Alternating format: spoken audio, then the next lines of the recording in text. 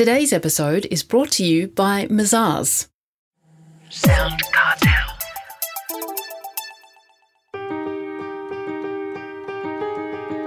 From Sound Cartel, I'm Nicole Goodman, and this is Business Essentials Daily.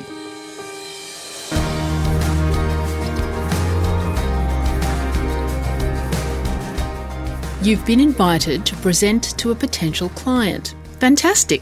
But if you think you'll win them over with a heap of PowerPoint slides, think again. Your sales pitch needs to be clear and connect emotionally through strategic storytelling. David Fish, a globally recognised strategist and business leader, has worked with some of the world's largest advertisers and pitched to world-leading brands. David's written a book on his expertise, What It Takes to Create Winning Presentations. And Chris Ashmore asks David, where do most presentations go wrong? David says, often from the very start. That's where most presentations go wrong, is they start with what the presenter wants to share and not what the audience wants or needs to hear.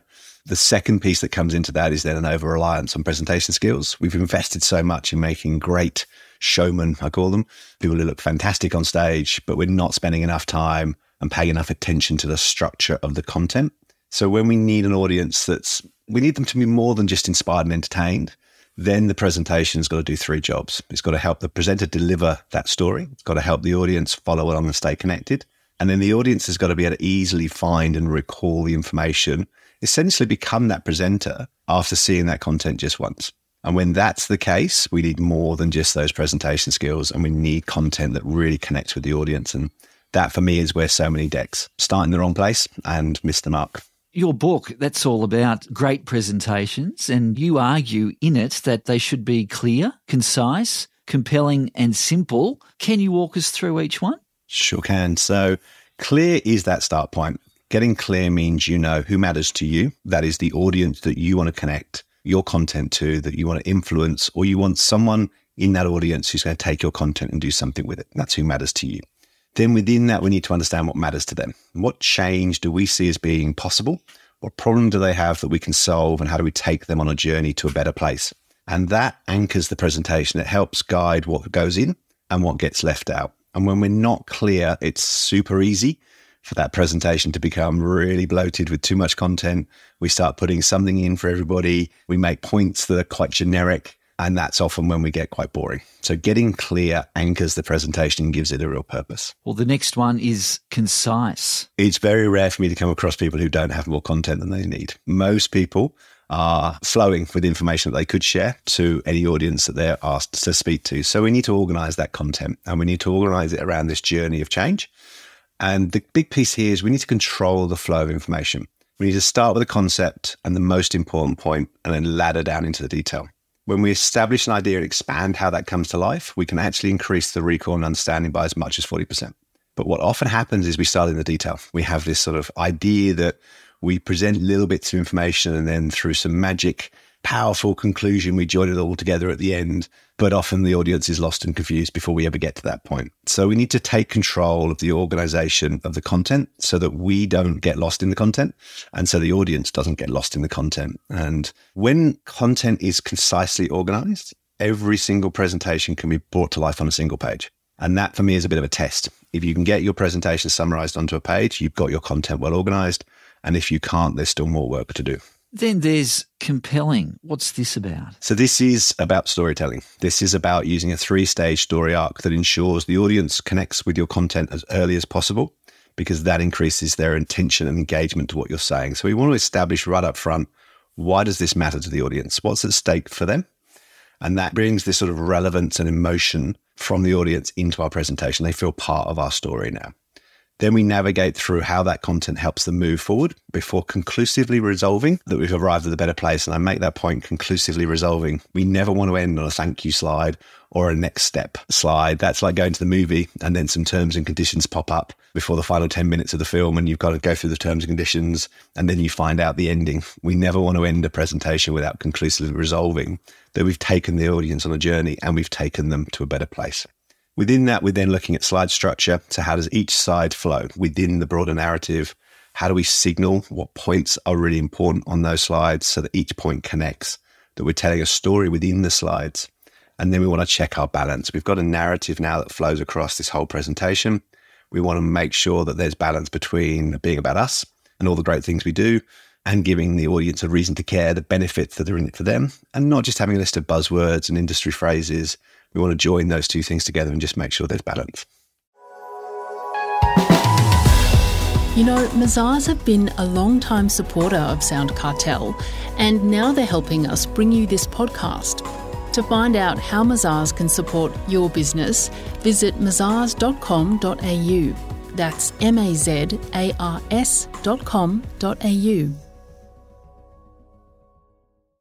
That would be probably the hardest part of a presentation, to be able to tell a story.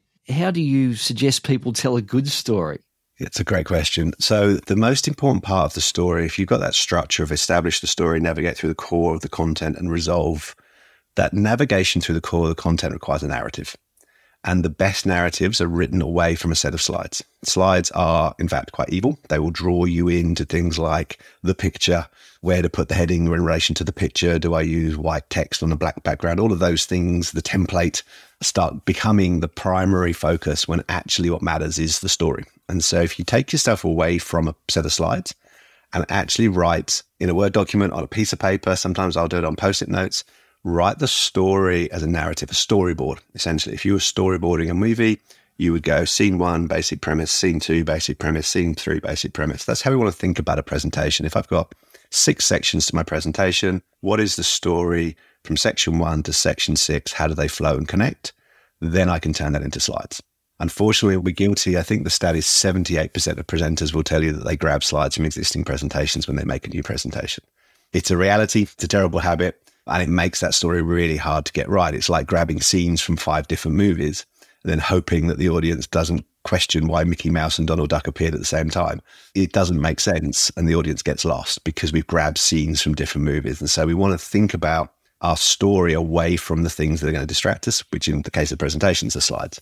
The fourth element for a good presentation is keep it simple. It's my favorite. It's the one you have to do last because it's the hardest to do. And if you haven't done the work to get clear and concise with a compelling story, then it's difficult to become simple. But simple is when you can take a helicopter view of the plot, the plan to navigate through that story, and then the potential within that story for your audience. So if you come up and look at your content, the plot is the story of change that you want to describe within the overall narrative that you've got.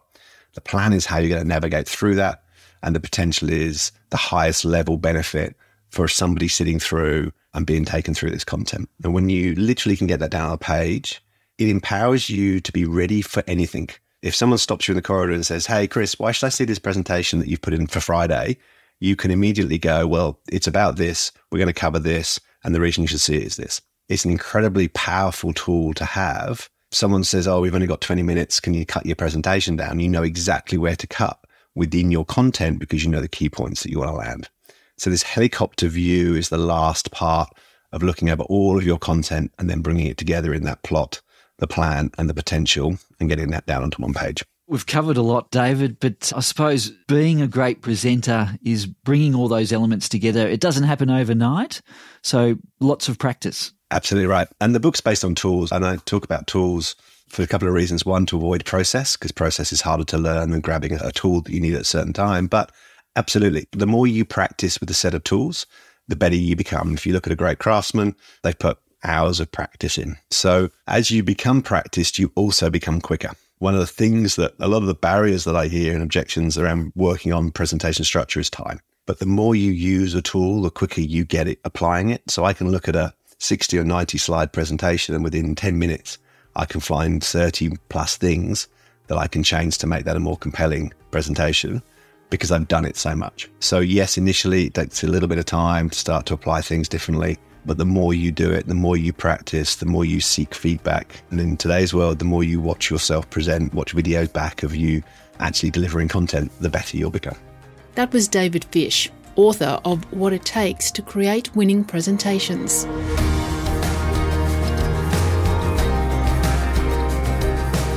This episode of Business Essentials Daily is produced by the team at Sound Cartel. Thanks for listening. I'm Nicole Goodman. We'll bring you more Be Daily tomorrow. Follow @BE Daily Podcast across social media and head to bedaily.com.au for more from the Business Essentials Daily podcast. Sound Cartel. This episode was brought to you by Mazars. To find out more, visit mazars.com.au. That's mazars.com.au.